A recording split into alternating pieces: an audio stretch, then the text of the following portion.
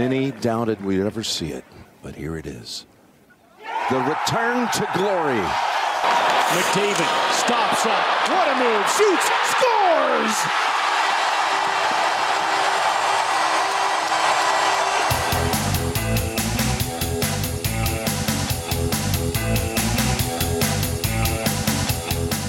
Hey, everybody, and welcome to The Outsiders. Bryn Griffiths along with Robin Brownlee. And here we go again, another week. And this is going to be a lot of fun today, Robin. Absolutely. We've got the Grey Cup bash in the rearview mirror. And we got Craig MacTavish and Gerry Forbes coming up. Yep. Going to be good. It's going to be a blast, and we'll get to those two gentlemen coming up in a little bit. Let's quickly talk about the Grey Cup Festival in Calgary. All indications are that it was another smash success. We talked with Dwayne Vigneault last week, and he's been involved with numerous ones in Edmonton and the Canadian Football League. Decided to hire him on, and now his job is to take the party from city to city to city based on what they did in Edmonton a year ago. And in Calgary, it just sounded like it went spectacularly well. And we'll get to Gerry Forbes, who's a longtime radio personality in Calgary, coming up in a little bit. And he can kind of give us a bit of a breakdown on that. Plus, we got to talk about the game. The Hamilton Tiger Cats were the best team during the regular season, but they did not win it. They were absolutely manhandled or mauled, I guess, by a Winnipeg Blue Bomber team that the midway point of the season, Robin, I wasn't sure what was going to happen with those guys. Matt Nichols go down with the injury, and then you have Strevler, and then you have Kolaris basically kind of come out of nowhere, and they are able to gain a little bit of momentum down the stretch. And then not only did they went into Calgary in the Western semifinal, beat the Stampeders there, and then had to go into Mosaic in Regina and beat the heavily favored Saskatchewan Roughriders there, and then they had to take on the team that was the best during the regular season, and they did it. They are full value for winning this year's Stanley Cup Championship, and the first one in 29 years. Well, that was an ass-kicking that nobody, and I mean nobody, saw coming. You and I talked leading up to this game.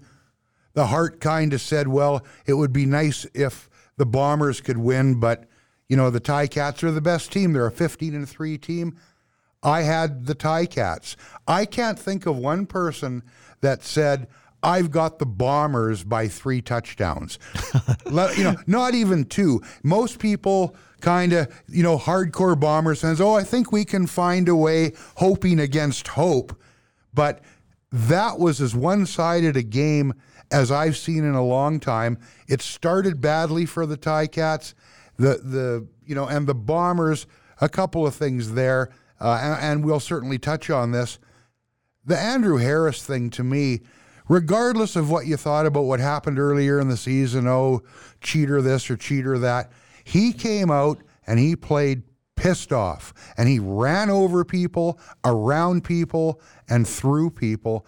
And when you had that, and you had Kolaris pulling the levers like he was back there, it just looked like a team that wasn't going to get beat by anybody on that particular day. And I'm stunned by the result because it was not close.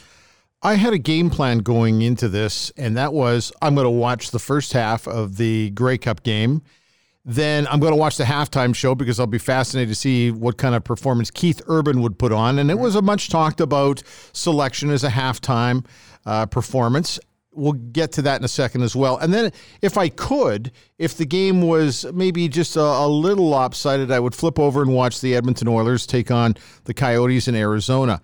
I knew midway through the first half that I was going to be flipping over full time to the hockey game because I'm with you. It was a nasty first quarter. The Winnipeg Blue Bombers set the tone defensively and offensively, and the Hamilton Tiger Cats were down on the mat before you even knew what happened. And I'm like you, I was very shocked and very surprised. Hamilton, the previous week in the Eastern Final, did the exact same thing to the Edmonton Eskimos, came out and took it to them early, and the Eskimos really never recovered from that. But full marks to the Winnipeg Blue Bombers. I just was so impressed. I've really been impressed with how they handled the season. And I have a lot of friends in Winnipeg, and that's a long time to go between Grey Cup victories, 29 years, and I'm very happy for everybody there. They haven't had a lot to cheer for in Winnipeg over the last few years with their Blue Bombers, and the same with the Jets. And, I guess the biggest thing they've had to cheer for over the last 29 years is getting their hockey team back. So I was very, very pleased to see what happened. The other thing, too, a lot of conversation about the halftime show. Some people actually thought when it was announced, and it was announced in the same week, that the Super Bowl halftime show was going to feature J-Lo and I can't even remember the other performer. I've gone blank, but whatever. And the same time, Keith Urban was announced as the halftime show for the CFL. A lot of people believe, and I'm not one of them, a lot of people believe that halftime show has to be a Canadian performer. And I'm thinking, I think if you want to be big, you got to think big. And they went out and got a performer. Keith Urban is a big-time performer.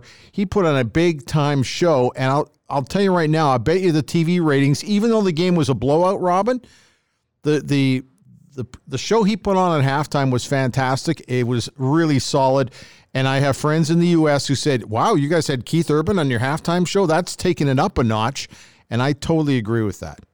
Yeah, me too. I mean, I don't see the need, there's the Canadian content thing and the thought by many people, and they're welcome to their opinion.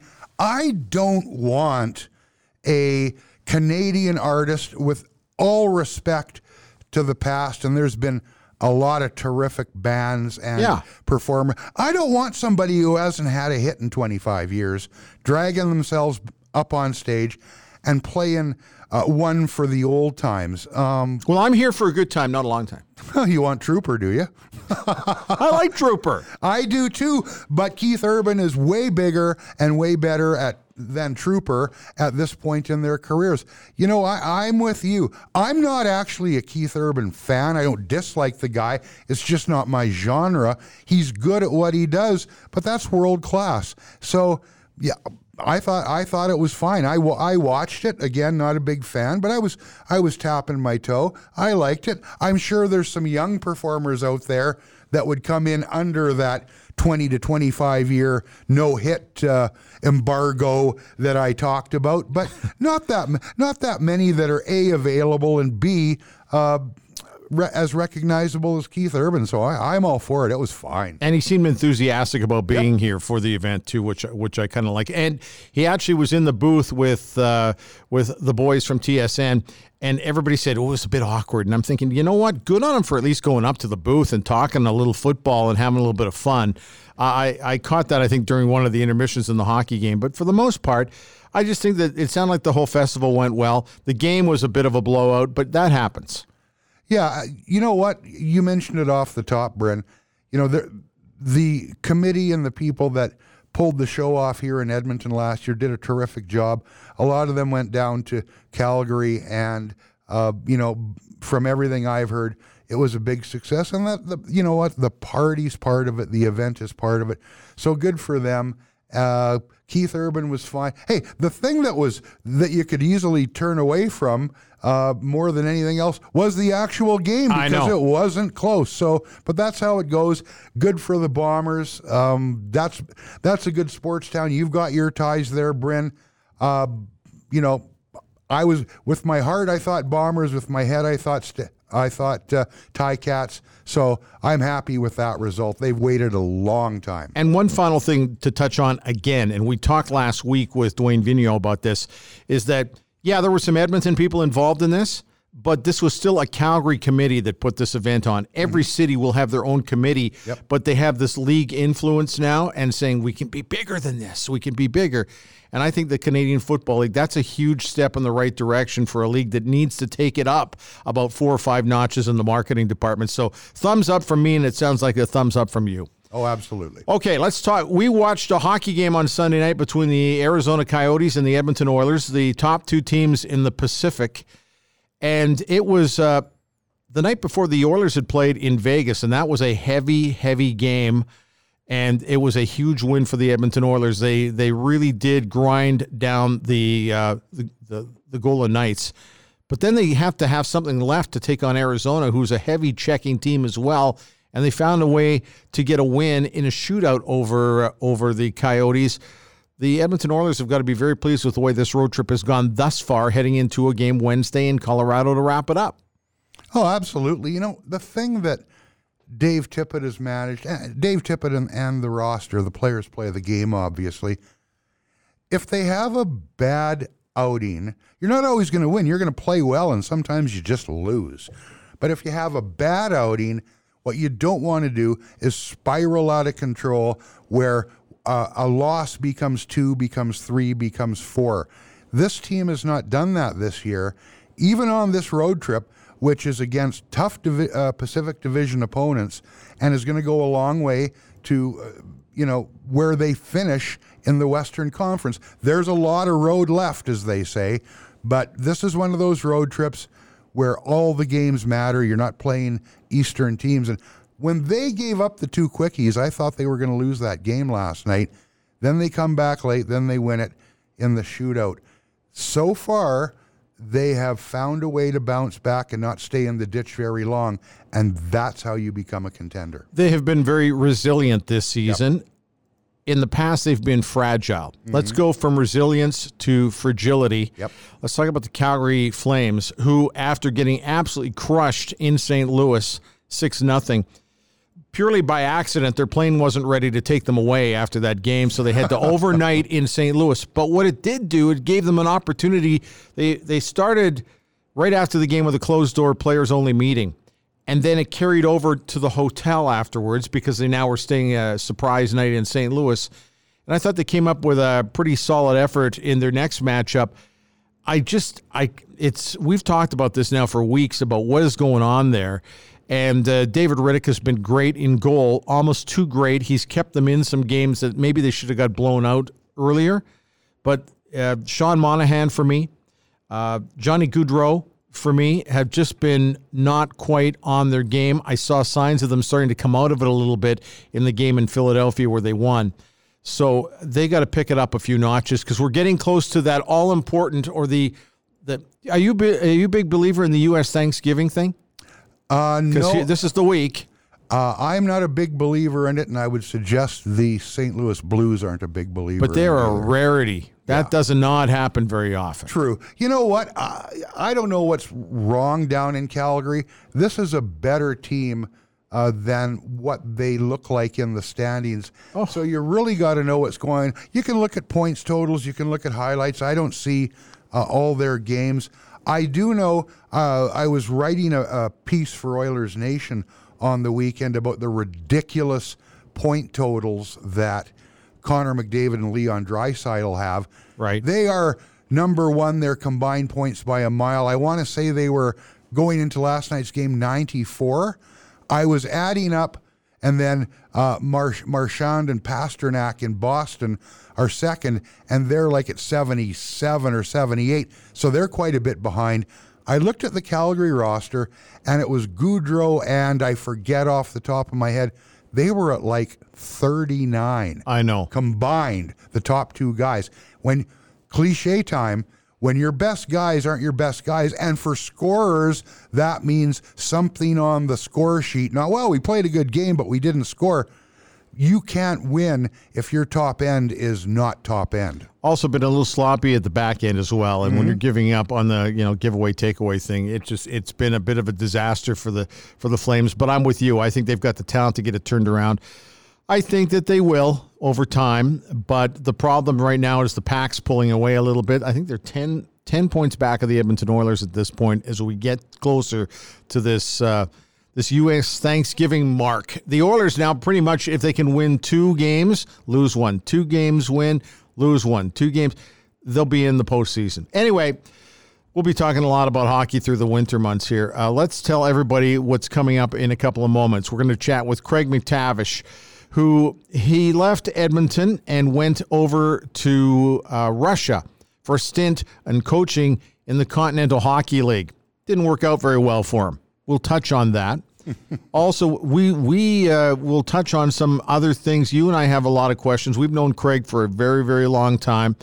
So I think that now we've had a little bit of breathing space from when he was here with the Edmonton Oilers. We can maybe address those questions. So we'll get to that with Craig. Yeah, I look forward to it.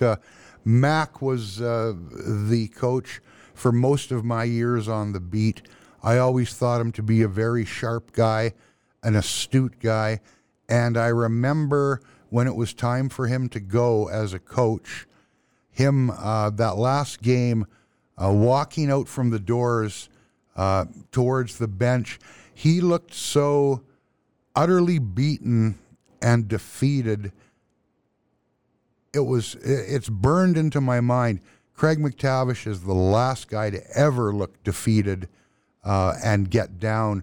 But it was a tough go. The team was bad. He knows the rules when you're the coach and you're not winning. You're in the win business. After the high of getting to that 06 Cup final. But this guy is an Oiler through and through. There are real ties that bind there. Through the good times and the bad times. We got to say that because there's some bad times in there.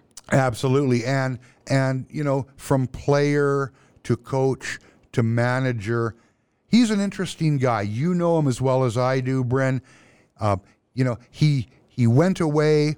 He went and coached in Chicago on his own. Yep. Went and did some more schooling. Went to the KHL. Now we've got the Spengler Cup.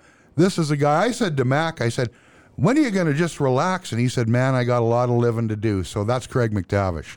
And also we'll be chatting with Gerry Forbes. By the way, and Mac T, there's one question I've always wanted to ask him, and I'm going to ask it right at the end of the interview.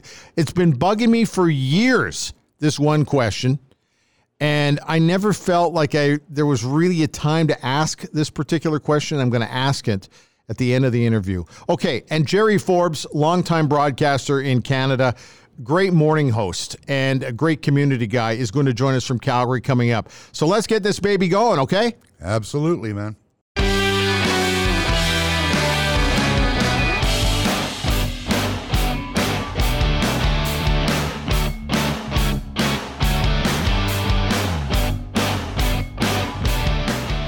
Craig MacTavish joins the Outsiders today. Thanks for coming on, and oh my God, you never stop. Thanks for having me, by the way, you two Outsiders. Okay, let's get right into this Spengler Cup thing. How did that come about? Oh, I'd spoken with Sean Burke quite a while ago, and he was asking me about my level of interest. I said, absolutely, I'd be happy to help out in any capacity. Get back to me when you want to make the decision, and he did after a while, and I'm excited. I mean, as I told him, I would have rather assisted Wayne over there, but not understandably, Wayne passed, but would have been an unbelievable experience for everybody to have him over there involved with Hockey Canada again. Well, Mac, you got another old friend and teammate with you in Paul Coffey as an assistant coach. Talk about that a little bit. Here's somebody you go back a lot of years with. That's probably going to be a fun working relationship as well. Well, everybody that has been over there, and I've done it once before about 10 years ago, but everybody that's been over there at the Spengler will tell you it's maybe the best, or certainly one of the best experiences you can have in hockey. It's just the backdrop of the Swiss Alps, Christmas time, families around, lots of energy, lots of kids, and a world-class hockey tournament. So I think, all the elements are in place to have a great time. Certainly with Kopp there is going to help and certainly inspire our players. No, there's not a lot of players that have had more experience playing for Team Canada in big games. He's really passionate about Canadian hockey and working with Team Canada. So motivation is never a problem with these players, but there'll be some added motivation with Koff on the bench. And I'm looking forward to working with Misha Donskov from Vegas, who I don't know, but he's worked a lot with Team Canada, in the past, and a guy that's got a lot of energy and a lot of capability. So I think I'm excited about the staff we have. Mac, we'll touch on the Spengler Cup again, but I got a bigger picture question for you. And obviously, you were over in the KHL with Yaroslavl. That's another chapter we've got to touch on. But even broader than that, it's years zip by. I remember when you were still in New York, and I was talking to you about coming in to Edmonton and joining the staff here. There's a lot of water under the bridge since then. You come to Edmonton, you have that many years here, you have the cup run, you end up leaving Edmonton, you end up coming back to Edmonton, you go to Yaroslavl, now Spengler Cup. You've got, what's this coaching bug you've got? You could walk away if you wanted to and go sit by the lake and contemplate life, but you're still in the mix. Well, I've got a lot of living to do, Robin. And, I guess I'm fortunate in respect to being in a position where I can choose to do things that I really want to do. And, I like the coaching. I really enjoyed working with the players in the KHL. It has had its challenges for sure, but overall it was a wonderful experience over there working with the players. I really enjoyed that part of it. And, it just dovetailed into going and coaching Canada at the Spengler. So it's going to be another great experience. And I'm looking forward to it, but I've always liked to stay busy, but I've not done a lot really, over the last, month and a half or 2 months. I've had, treated myself well, went on vacation. I've really enjoyed, going to the Oiler games. Got season tickets at the Oiler games, and, I didn't know how I'd react to going to the games, but I've loved it. It's a great experience, and certainly sitting down with the fans lower to the ice level gives you a much better perspective on the game. I think, when you watch the games from the press box, where you guys watch the games, or where we were watching the games from the eyebrow on the other side of the press box, you just lose so many of the important aspects of the game. And I've really enjoyed it. The Oilers have been great to watch. McDavid, obviously, and Draisaitl are just, amazing to watch. We're really lucky to be able to watch those two guys night in and night out, and they just continue to get better and more dominant. Which we're really, really fortunate to have both those guys, and a couple guys that I've seen this year that have really made a big difference. One would be Ethan Bear, for sure. Yep. That just the puck movement and the way he's played has really solidified the defense, and especially that pairing with Darnell. They've been really good from the games that I've seen. I haven't seen them all, but he's played. When you're in the minors, a lot of times you hear, and I believe it to be true, that playing in the NHL is sometimes, and in a lot of ways, easier than playing in the American Hockey League, because everything's more organized. The execution is at a better level, a greater level, and Ethan Bear can think the game and move the puck, and he's really in a lot of ways he's playing better here than he did last year in Bakersfield, and he was really good down there last year. So he's been good. Cassian, I like the grinders, and he really brings a lot for me. I enjoy him, but I've really enjoyed watching the Oilers this year. This is going to be a fun interview, because it's going to be just like having a coffee with you in the coach's room, because we're going to be all over the place. Because I was going to ask you a question about the K. We'll get to that in a minute. Yeah. But I got to ask you, so you're sitting in the crowd now watching these games. How is that? How is everybody in the section you're in? They're awesome. They're great. I think, just great Oiler fans, very supportive. I mean, the team's been easy to support. I mean, I might not have wanted to be there last year, but no, they've been great. They're really respectful to me, and just have had a great time. I know everybody around the section around me, and I go to the game with my kids and my wife, and it's great entertainment. Mac, you look back over all the years, and you've been in Edmonton for many of them.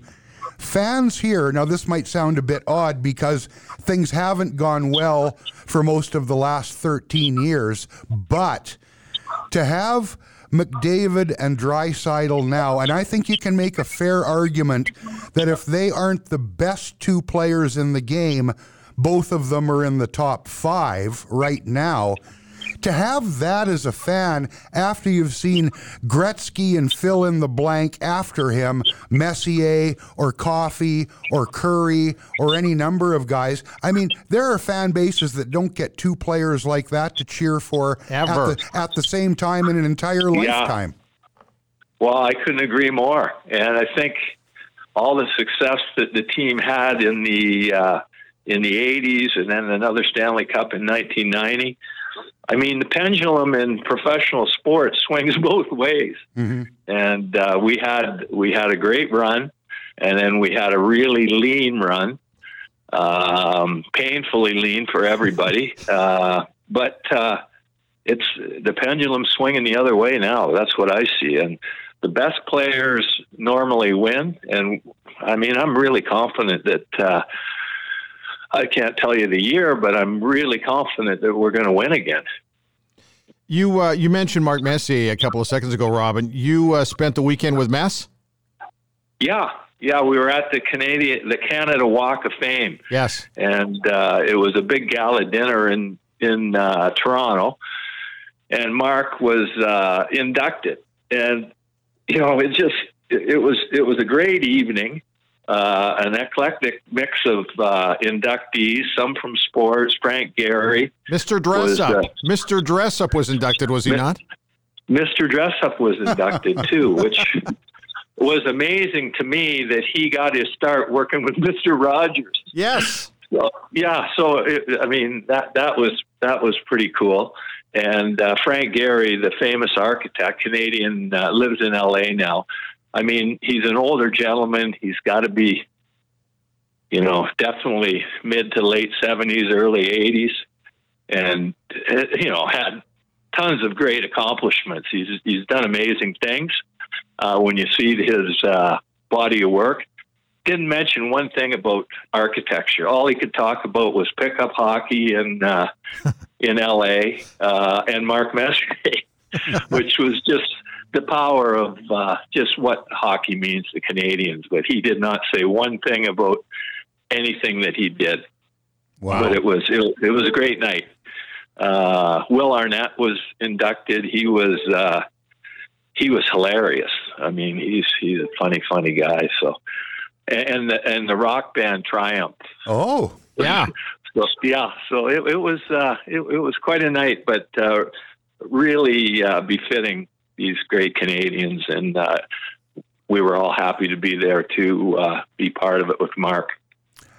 I tell you, Mac, going back to this KHL thing, you've dabbled in a little bit of the media stuff before. You've done some analysis.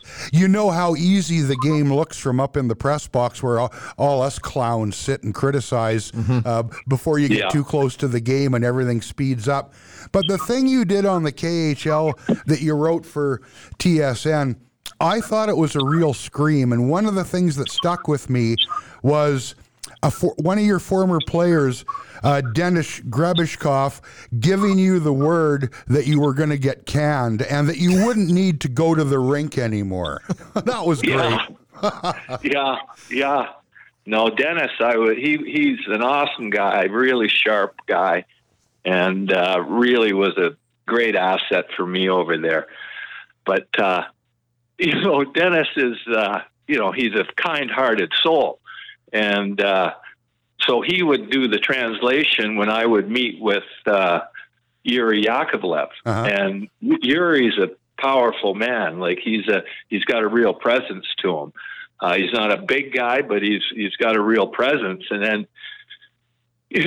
Dennis, we'd get into it a little bit, and it started getting heated, and Dennis would have to translate this, which wouldn't be natural for him.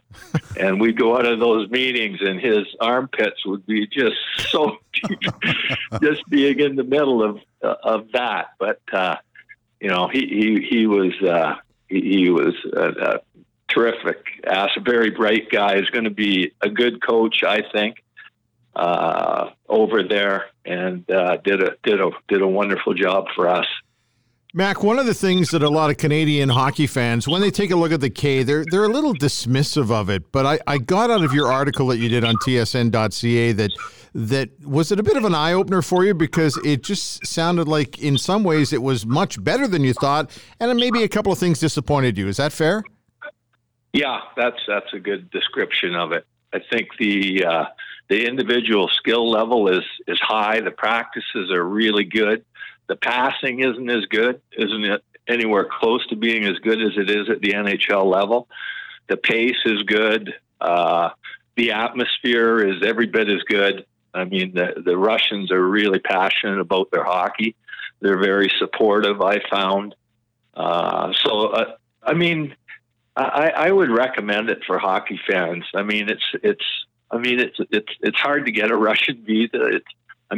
It's just time consuming. It's not that hard, but to go over and watch a game in St. Petersburg or Moscow, and if you're a hockey fan and want to get a look at a different style of hockey, it's well worth it for people to go over there and have a look.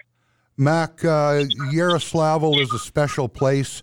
We know what happened there back in 2011. I mean, as far as tragedies go, whether the sports world or otherwise, that's one of them. An entire team is lost. You had some people on that plane that you'd played with, Pavel Demitra, Brad McCrimmon, and Alexander Karpovtsev. How did that strike you when you were there in the town? And it's been 8 years, but something like that has still got to be pretty prevalent. Well, they really honor those players and those people that were lost that day. Like it's every year the team goes to the to the gravesite of the players that are there, and there's a big ceremony at the rink and outside the rink, and it's a really special day.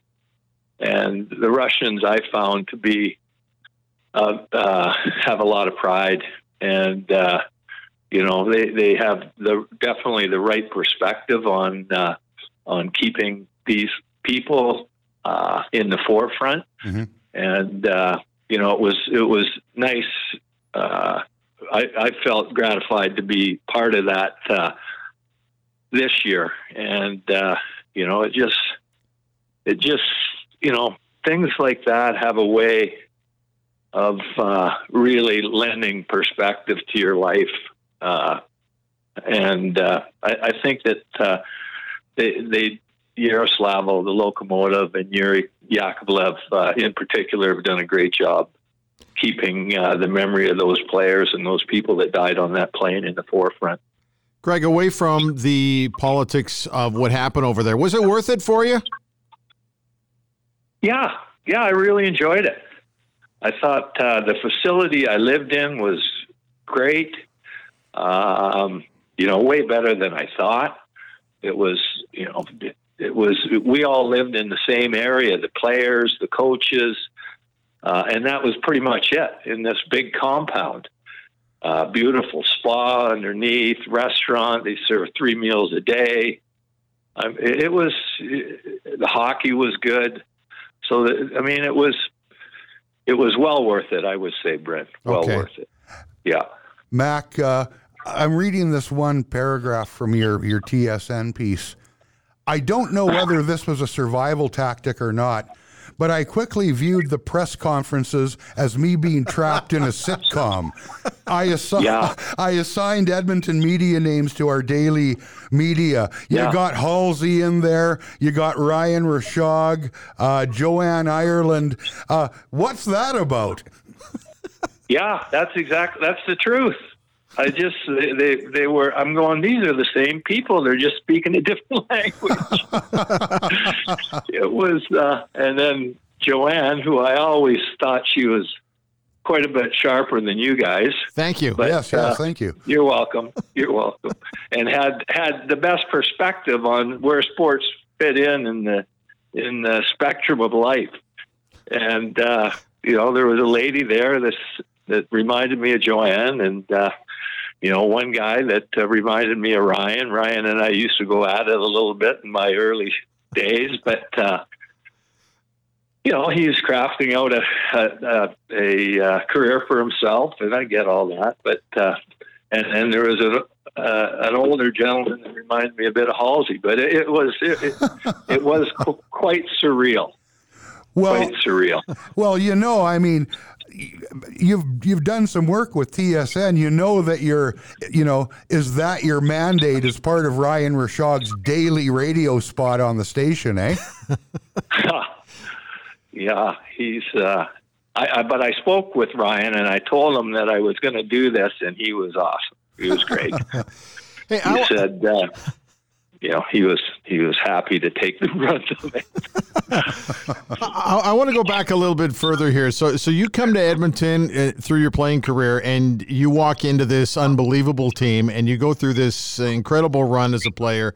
All the way through that, were you thinking, gee, I'd like to try coaching, or I'd like to try being a general manager at some point? Because it worked out beautifully on the coaching front, taking the team all the way to the Cup final in 2006, but sometimes when guys are getting to the end of their career, they're already starting to think about that step. What was your process through that? Oh, totally. I always had the last three contracts I did with Glenn. I always did my own contract, but I always had a coaching component to it. Glenn was, he was very supportive of me making the transition from player into assistant coach. And I'd always have, I've got a year of playing, and then I'd have another couple of years where I would start coaching in the last few contracts that I had. And then when I went to New York in 1994, it was then that all kind of evaporated, and I continued to play for another 3 years, but and then got into it when I was done. So it gave me a leg up, I think, to start my coaching career, because the last really 4 or 5 years, I knew that's what I was going to do. Mm-hmm. And I would assemble drills and tactics and techniques that I liked from the other coaches that I had. So I was smart enough to pay attention at that point. Well, you talked even during your playing time with New York that, you and Kevin Lowe would talk about, hey, wouldn't it be nice one day if, and sure enough, you turn into a tandem here where you were teammates on the ice winning those cups. He takes over from Glenn in 2000. As GM, right. You come in from New York. You'd been with Billy Moores in New York. He comes in, and you start that next chapter, where you had so much success as a player. That's a great place to start. Yeah, and the first year we were here, we had Ted Green. Yes, Green was an awesome coach and an unbelievable person.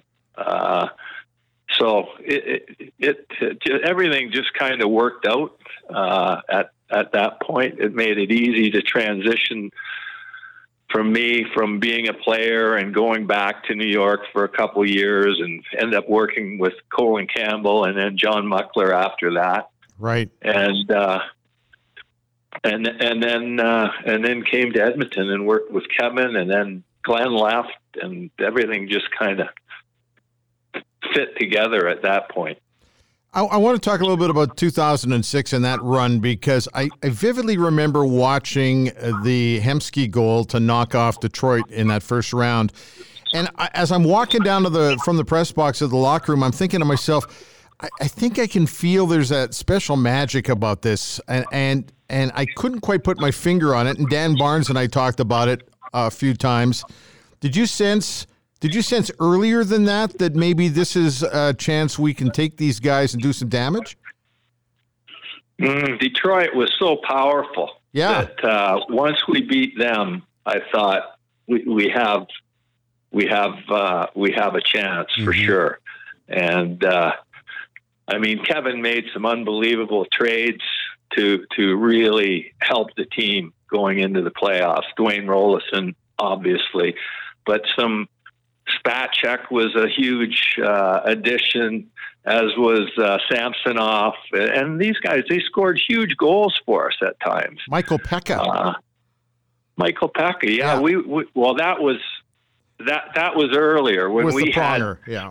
We finally had a competitive advantage over everybody else, because all these other teams were way overspent to the cap that was just being brought in. And the Oilers, we had our own self-imposed budget, and we had the flexibility to add these guys. So it was a huge competitive advantage for us that Kevin leveraged extremely well when he got Pronger and Pekka. I mean, Pekka, it took him a while to fit in, but he that was a great line in the playoffs. But I mean, we had a competitive advantage to start. We had a really good team. I mean, that's before Corsi and so forth and stuff like that. But I'm sure our Corsi was very, very strong, because we carried the play most games. We didn't always win, but then we got Dwayne Rollison, and he was really the best player in every series till the finals. Yeah. I mean, he's the only reason we beat Detroit. He was a lot better than Manny Legacy. Yeah. And I mean, he was really good. And Samsonov, he set up the goal by Hemsky that Bryn talked about to put the Red Wings away. You also had the best defenseman who's probably played here in the last 20 years or so.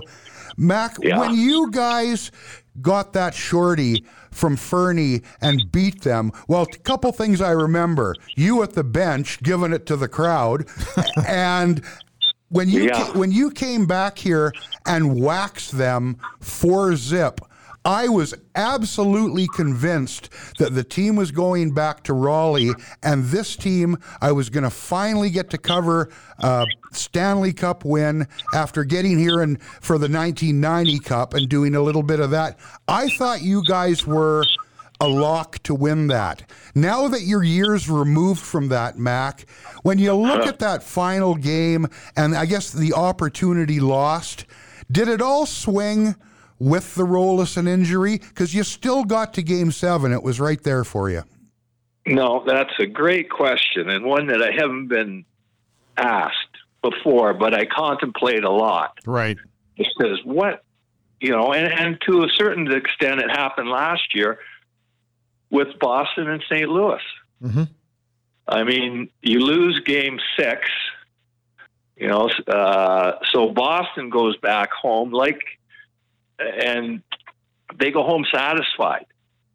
And we killed them in Game 6, as you mentioned. It was maybe the best game. Well, it was the best game we played all year. It was just men against boys. They didn't have a chance. We just smothered them. The crowd was wild. They didn't have, normally there's ebbs and flows and momentum changes and so forth in the game, but there weren't any. We carried it the whole game for 60 minutes. Yep. But we left satisfied, and satisfied that was enough. And they didn't leave satisfied. Yeah. They were desperate to get better. And, there's not much, there was nothing really that I was unhappy with in that game. But, there's a slight psychological advantage going into the next game because the other team knows they have to be better, and we're happy with what our best was. So I think that, that psychology plays a part in the outcome, and I think it did with us, because we just didn't generate the same energy flow as we did from Game 6. You just brought up the word psychology, and you like that, because I remember we talked about goaltending at some point during that season, and you always talked about how you got to be really careful with the goaltenders, because if you got a hot goaltender and maybe cools down for a game or two, and you switch up and you bring in the other guy and he's flat, sometimes that other guy doesn't come back in with the same kind of intensity. And you always seem to like the psychology part of the game. Is that a fair assessment? Oh, for sure. And I would point to the job that Dave Tippett's done with the goalies this year. Okay. I mean, phenomenal. I haven't followed it as closely as you guys, I'm sure, but the way he's handled both those goalies has been incredible. And that's really underrated in terms of the importance of coaching, to give the goalies enough confidence and enough rope to get comfortable in the net and feel good about themselves. I think he's done a great job in so many different areas, but the goaltending is one area I'd point to that's obvious. Well, the thing is, Tip's a smart guy. You know that, Mac. You've coached against him and you've watched him coach. He's got two opposites in that crease. Mike Smith will battle you. He'll fight you. He'll do whatever you want. Dwayne Rolison was much the same way. Koskinen is cooler, a little more mechanical. The thing is, he's got confidence now, and they're not running him out there every game and wearing him out. Some guys can play 60 or 65 games. Mikko Koskinen hit the ditch when they started to ride him hard down the stretch. So he doesn't need to fix anything. It ain't broken goal. That's what it looked like. Yeah, that's what it looked like to me too. He made a save last night to save the game. We were down 3-2. And they had an opportunity, a really good look to make it 4-2, and he made an unbelievable save, and we end up getting the win. So, I mean, obviously the lion's share of the credit goes to the goalies, but I really like the job Dave's done. Craig, while we're sitting here chatting, the NHL have announced their 3 stars this week, and number 1 is Brad Marchand with the Boston Bruins, who had a great week. Connor McDavid is number 2. Brock Nelson of the Islanders is number 3. Leon Draisaitl is not getting enough attention by the league, in my estimation. Do you think he's being completely overlooked, and yet here he is leading the way he's leading? Yeah, I don't know enough about it. I haven't followed the media as much, but I mean, it's pretty, what he's done, it really speaks for itself. I mean, he's an amazing player. He processes the game at a real elite level. Like, there's very few guys that I've ever coached or seen that will find guys on the ice that you don't see in the stands. I've got some experience in the game, so I can see the first and second and maybe the third option, but he'll, much like Wayne did. I mean, Wayne processed the game. It was just amazing the way he processed the game and the people that he saw. And Leon's, he maybe doesn't have as good a processor as Wayne, but it's close. And Wayne was so far ahead of anybody in my mind that's ever played the game in terms of the way he saw the ice. I remember one time he called too many men on the ice when he had the puck. Yeah. That told me everything I needed to know. Like, he was just counting bodies out there, and Leon has that ability. And the thing that I see with those two this year that I didn't see last year was their ability to create things in the offensive zone through the cycles and the support. And, and credit Cass too. If they can't find each other or they're both covered, they'll reboot it to Cass in behind the net, and he'll quickly protect it and give it to them as quickly as he can, which is credit to Cass. But they really support the puck, in my mind, better than they did last year, and they're very dangerous off the cycles. Last year, I thought it was more rush driven, and this year they've added that too, and that's really enhanced their effectiveness together. Mac, before we let you go, I've got to ask you at least one question. Your ties to this city are obvious. Player, coach, manager. You're now going off to coach the Spengler Cup. The ties here are unmistakable. Now, I remember thinking you could end up back in Edmonton, even though you left before you came back and went on to become the GM. We were going to have coffee out in Kelowna, and you had to cancel. The thing is, you didn't tell me why you had to cancel, and you were on your way back to Edmonton to be unveiled as joining the club again. So nothing surprises me anymore. I had a good laugh over it. But here's my thought. Yeah. You're a coach first and foremost. You want to stay busy. You've got the Spengler Cup coming. But these ties to Edmonton, Mac, is there any way, any chance, any situation that could see you back in Edmonton in a hockey ops capacity with this club, or is that a ship that sailed? I don't know. How do you feel about the possibilities? I'd say remote. I think that I'm enjoying taking some time off now. You never say never in this game because you never really know, but I'd say those possibilities are remote. I've really enjoyed just being a fan. As I said earlier, much more than I thought, but certainly have a high regard for many members of the Oiler organization and the people that surround it. But I'd say remote. Okay. I have to ask one question I've always wanted to ask you, and I don't know if I was too scared before, and I've known you forever along with Robin. Yeah. If you could change, and when I saw it, I went, that's going to live forever. If you could change the Harvey the Hound episode, what would you have done differently?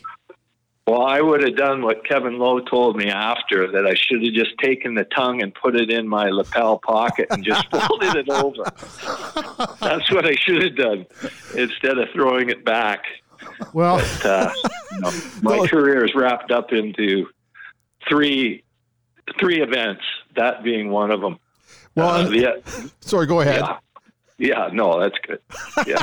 Well, the other thing too, watching it, the look on Billy Moore's face is absolutely classic. If you give it, and we'll be watching that one forever. But just watch Billy Moore's next time, and the reaction when you waved it around and threw it into the crowd was absolutely classic. It was just so much fun. Yeah. But the thing I remember most about that was we lost the game. I'm mad, but I saw the clip, and it was hilarious after. So I'm coming out to address the media, and Terry Jones didn't get it. He didn't get it. And that's something that he'd be all over. And he kind of was looking at me like, okay, what's wrong here? What am I not getting? Because you're not as unhappy as you normally are when you lose. And he missed it. And that's something that I've never really talked to Terry about, but because I know he asked me a question like, why do you seem like you're not that angry about this game? I'm going, wow. I'm human too. Yeah, that was classic. Yeah. Classic. That was classic. Yeah.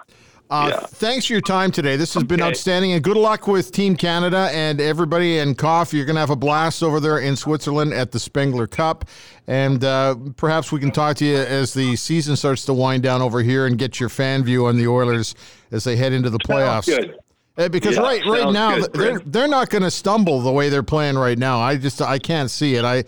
I wasn't sure where they were going to end up, but right now I'm starting to feel really quite positive they're going to make it. Nice jinx, Bryn. Way to go, Sorry. pal. Yeah, we're all cautiously optimistic because we've seen a lot of worst case scenarios play out.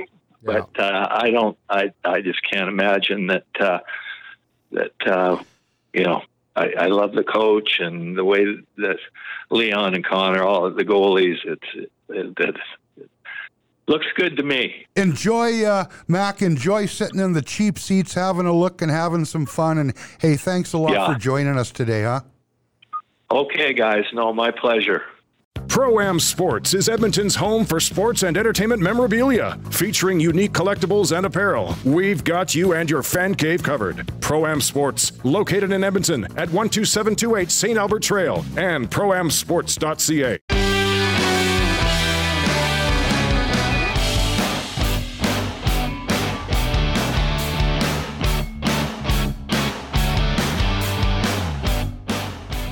How's everything in Canmore? Good. Good to get out of Calgary. It was nuts the last couple of days. It was unbelievable. The dressing room, I would imagine it's going to take them probably until February to get the stains out of the carpet. What a surprise. Joining us on the podcast today, legendary radio performer and what a community guy, Gerry Forbes joins us from Calgary. It was great. You know what? Kudos to Edmonton because they had such a great crew putting that together last year that the CFL did the right thing and said, why don't we just take those people and move them down to Calgary and see if we can't make it even better. And having everything in one location down at Stampede Park, it was great because you had transit down there, a place where limos could drop people off. Nobody could drink and drive. It was just a huge party from tent to tent to tent. The Big Four hosted a bunch of great lunches when they honored Tony Spolatini as Man of the Year. And the fans came in droves from both Winnipeg and Hamilton. Well, Gerry, one of the challenges for any host committee or any host city, when you don't have the home team in it, it can put a damper on things. But it sounds like because of good organization, the venue, everything went off without a hitch and was really good. Well, it's funny, if you're not into the CFL like we are, and I know we're all big CFL fans, it almost looks like a cult because everybody's wearing their colors, everybody's having a party, everybody's shaking hands, and they could give a damn about the rest of the city. But I think that when all these people arrived, it really changed the vibe on Friday. Everything started to go nuts. Every party was packed. They had music for everybody. And how about that halftime show last night? Yeah. Let's touch on that for a second because you've been in music radio forever. I'm at the point where CanCon, I understand the importance of helping Canadian artists get a leg up. But at the end of the day, this is a major, major event for our country. So why would you not get a major, major performer like Keith Urban to step up and perform? I don't know why people are so, and there's people down on it, and there's people like me. I think it was great. I think it rivaled the Super Bowl. I thought the way they had that set up, their setup and tear down, how quickly they did that, how cool it looked, and then bringing in Carrie Underwood in a video was just simply unbelievable. Keith Urban, I didn't know I was such a fan until I started watching. Unreal. Well, I tell you what, and here's another thing that adds to it. What was your sense of how people got behind, if they did, the Blue Bombers? I can't think of one person that had the Blue Bombers winning big. If anybody had the Bombers, it was, well, I think they can do it, Bombers by 3. It was virtually 9 out of 10 people thought Hamilton was going to run it up on them. Well, you saw that team all year. They were the best team by far. And I think everybody, even running on Twitter, thinking with my head, I'm going Hamilton. Thinking with my heart, I'm going Blue Bombers. Mm-hmm. The Blue Bombers just steamrolled them. They were just possessed. And you could, I don't think I've ever seen a game at a Grey Cup that was that hard hitting. I don't think half those guys will be able to walk today. It was pretty harsh. And really, when you take a look at, we can talk all we want about the season that the Hamilton Tiger Cats had, but the Blue Bombers, they did it the hard way. They had to go into Calgary and beat a very favored Stampeder team at McMahon Stadium, and then they had to go into Regina and knock off the Saskatchewan Roughriders, and they did that too. And I was wondering if they'd have enough gas left for the big game. And they did. Got to be honest. I never thought either one of those things would happen, but it did remind me of when Calgary had that amazing season a couple of years back, and we were a super favorite in the Grey Cup, and then Toronto comes in and beats us. Yeah, unbelievable. Well, Gerry, one of the things I look for, I mean, the game matters. That's why you have the big party. But there were so many stories with that Bomber team, the quarterback situation, Collaros and Strevler. Then there was the Andrew Harris situation, which was a little bit controversial.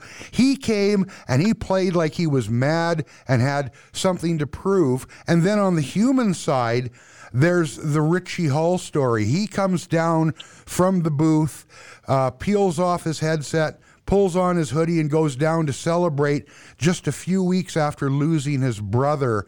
There were a lot of storylines in this one.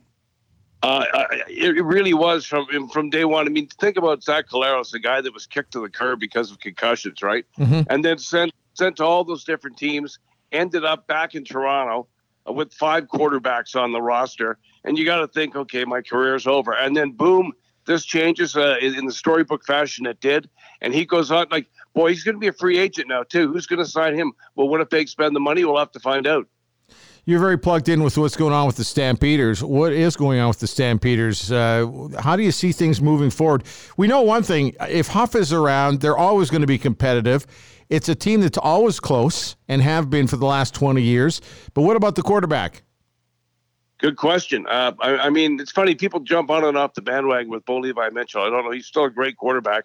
He had a rough game where he threw 3 interceptions. It happens, right? Yeah. But our backup, of course, is also going into free agency, and he wants to play. He wants to start somewhere, and he probably will. So we'll be looking for another backup guy, right? But Huff always brings in 4 or 5 great guys. The other thing, too, about Bo, he's done something no other Stampeder quarterback's done. He's won 2 Grey Cups, correct? Yes, and great in the community. People really like him on the team. His teammates like him. I think Bo's sticking around, but we'll need a backup. We made a couple good acquisitions towards the end of the season on defense too. So we'll be competitive, but I think the league will be like it was this year. You don't know who's going to win it. We will give you some time now to run out and get a couple of Keith Urban CDs or download on Spotify. And just before we let you go, because you've stepped away after doing so many great years in radio, not only in Calgary, you were in Edmonton for a while, you were down east, but you've been great in the community. You brought up Tony Spallettini and all the great job that they do in the community. Are you still able to stay active now that you've kind of stepped away from the mic? Well, I think what I'm going to do when I leave here is head back to Calgary and go get another carpet cleaner and help that guy McMahon clean the dressing room. Hey, Gerry, thanks for your time today in Canmore. We appreciate it. It's nice where you can get away from the city for a little bit of a break, and we'll talk again sometime soon, my friend. Cheers, boys, and go Oilers. Fresh air and fun. Experience it all this summer in a new RV from Carefree RV. Trade up to the perfect bunk model from reputable brands like Winnebago and Forest River. So many floor plans and payments starting at just $53 bi-weekly. Plus, 1 free year of CoachNet warranty on all RVs. Carefree RV opens 7 days a week in Edmonton and Leduc. Online, carefreerv.ca. Carefree.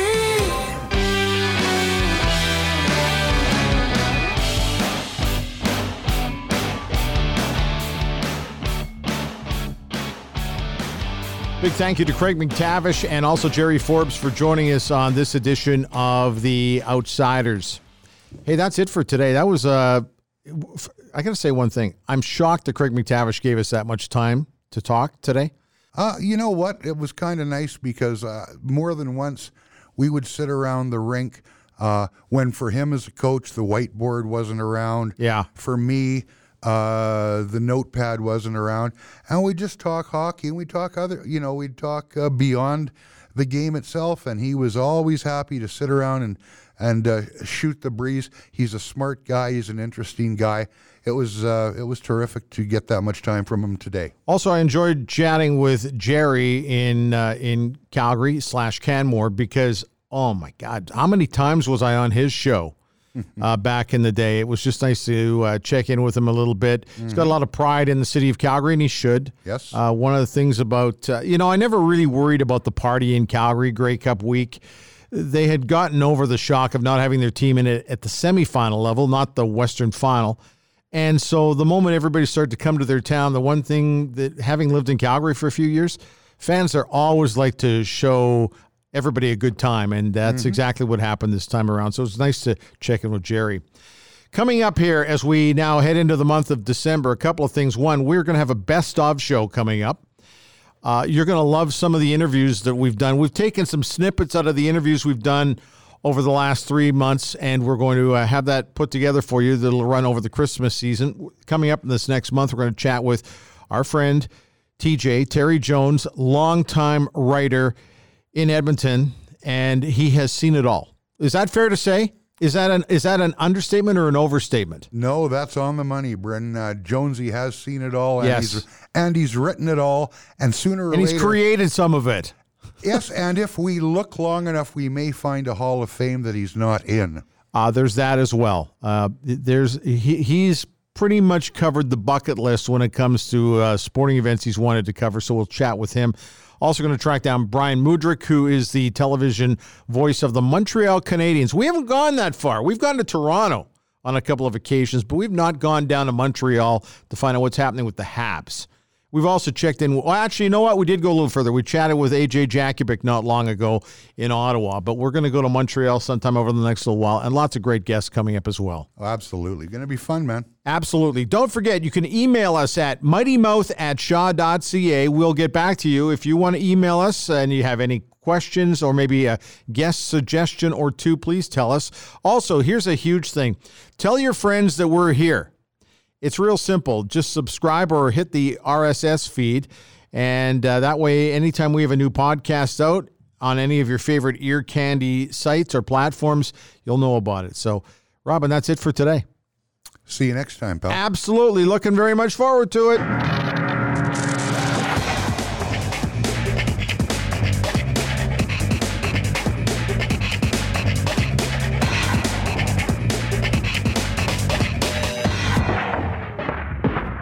Was recorded earlier because we were ashamed to do it now.